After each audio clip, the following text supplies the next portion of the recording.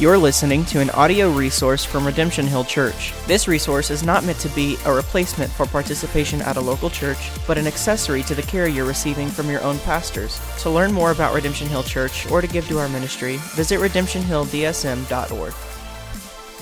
Can you be Christian and non-religious? Family time at a Christian concert. I recently attended a Christian concert with my two daughters. We had a great time. There was good music, and I spent quality time with my kiddos. The concert was of the singer-songwriter variety, and 4 different artists performed. We were there to watch a family favorite, the Grey Havens. I was unfamiliar with the other 3 artists, but as a person who cannot sing and clap on beat at the same time, I enjoyed the new tunes. At least new to me. Toward the end of the concert, one of the artists I was unfamiliar with played a song called Meet Your Maker. And there were several lyrics that I had to talk through with my children on the drive back to the hotel. So I want to diagnose a few lyrics with no intentions of diagnosing the individual who created and sang the lyrics. Is Jesus anti-religious? Many years ago, I was listening to a worship leader give a monologue on how he does not need religion. All he needs is Jesus. I was not comfortable with the statement, but I understood the sentiment. Jesus saves, and some religions and denominations create a religious culture in the worst sense. When I hear, and I quote, "I do not need religion," end quote, I interpret that as, don't place your unbiblical and overburdensome rules on my life. And if the rules are unbiblical, then I'm tracking. For example, legalism within a church might create rules and expectations out of whole cloth. If you really, really, really, really love Jesus, you will follow these rules. Oddly enough, it is at this point where some Protestant churches look Catholic in their soteriology and sanctification. So, if we can dismiss this type of Catholicism within Protestant churches, is it true that we should cut the cord with religion because, after all we need is Jesus?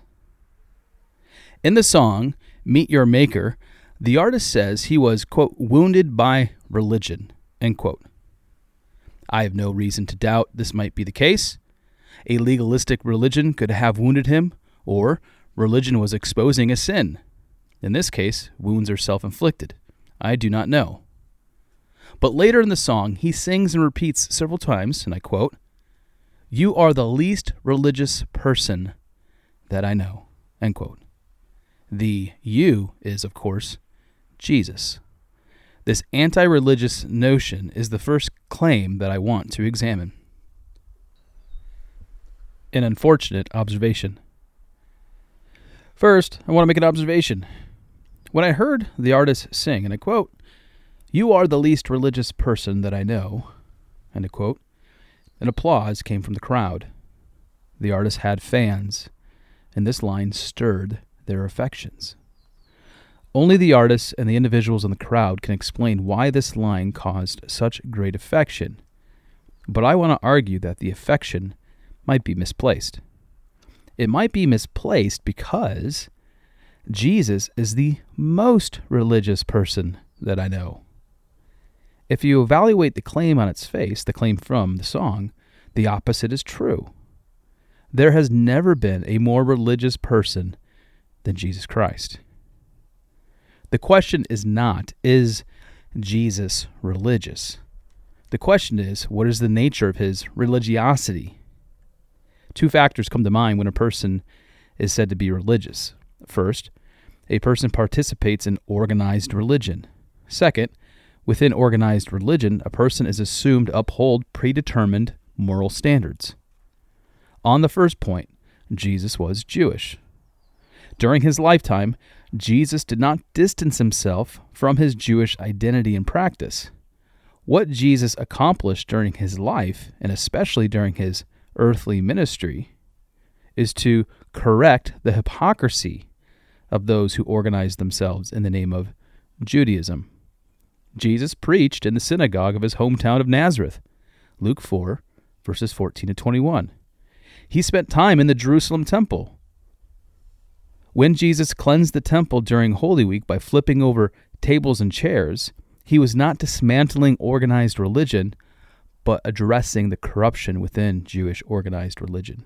Matthew 21, verses 12 to 17.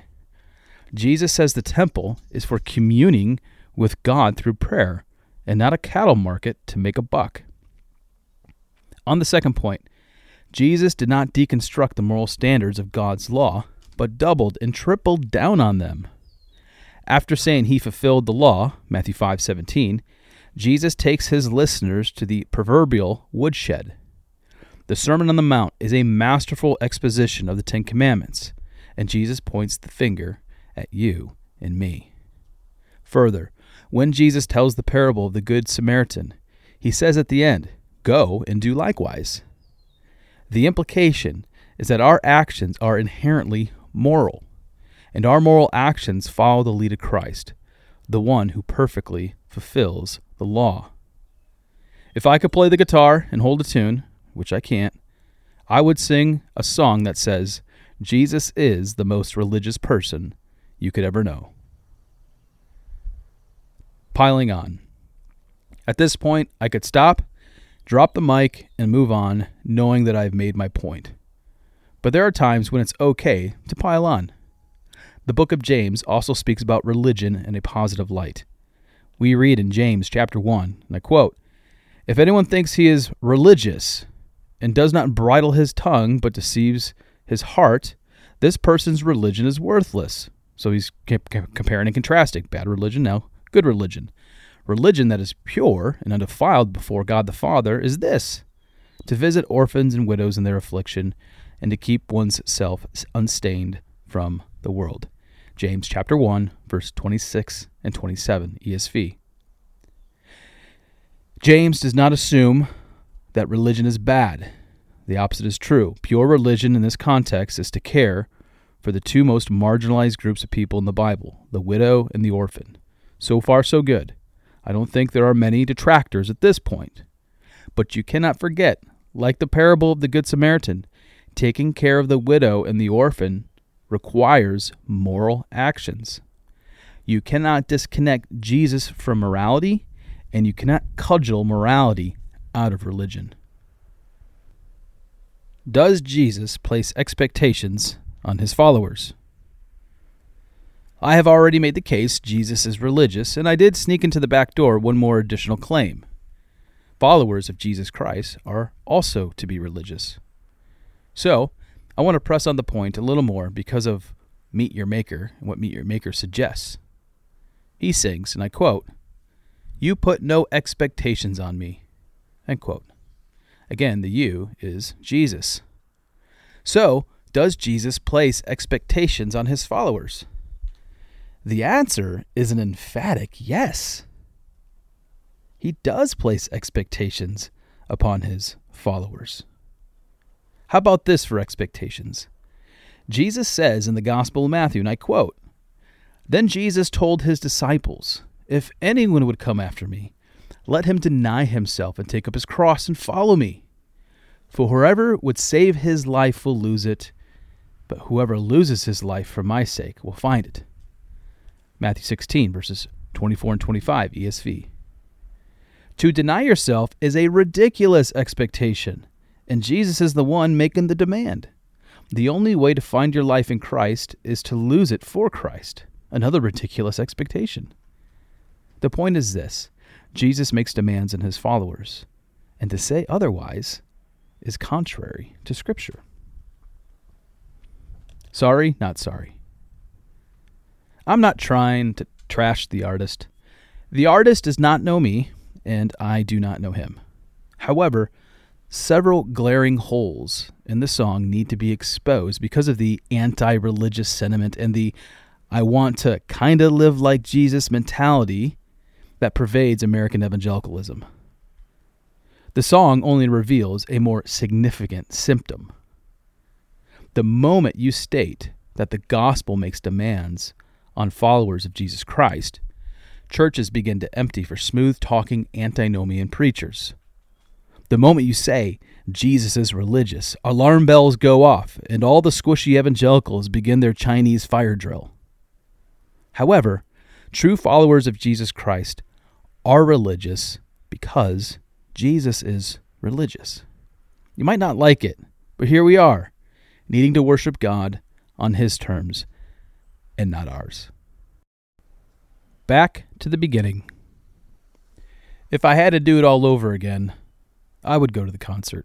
The teaching moment I had with my kids made it worth it, and we love the Grey Havens. Besides, as a pastor, I enjoy the moment when I can step into another church without 1,000 Sunday to-dos racing through my mind. But going to the concert also showed me, once again, a problem with American Christianity. Following Christ and disregarding religion is often code for, I don't want to be held accountable. It is often code for, I will attend church on my own terms. The person who wants Jesus and rejects religion is at the a la carte line at Old Country Buffet, picking and choosing what aspects of the Christian faith he wants to follow. So, my exhortation for you is to listen carefully to what you hear, whether it is from a song or a sermon. And remember, Jesus is the most religious person this earth has ever known. You're listening to an audio resource from Redemption Hill Church. This resource is not meant to be a replacement for participation at a local church, but an accessory to the care you're receiving from your own pastors. To learn more about Redemption Hill Church or to give to our ministry, visit redemptionhilldsm.org.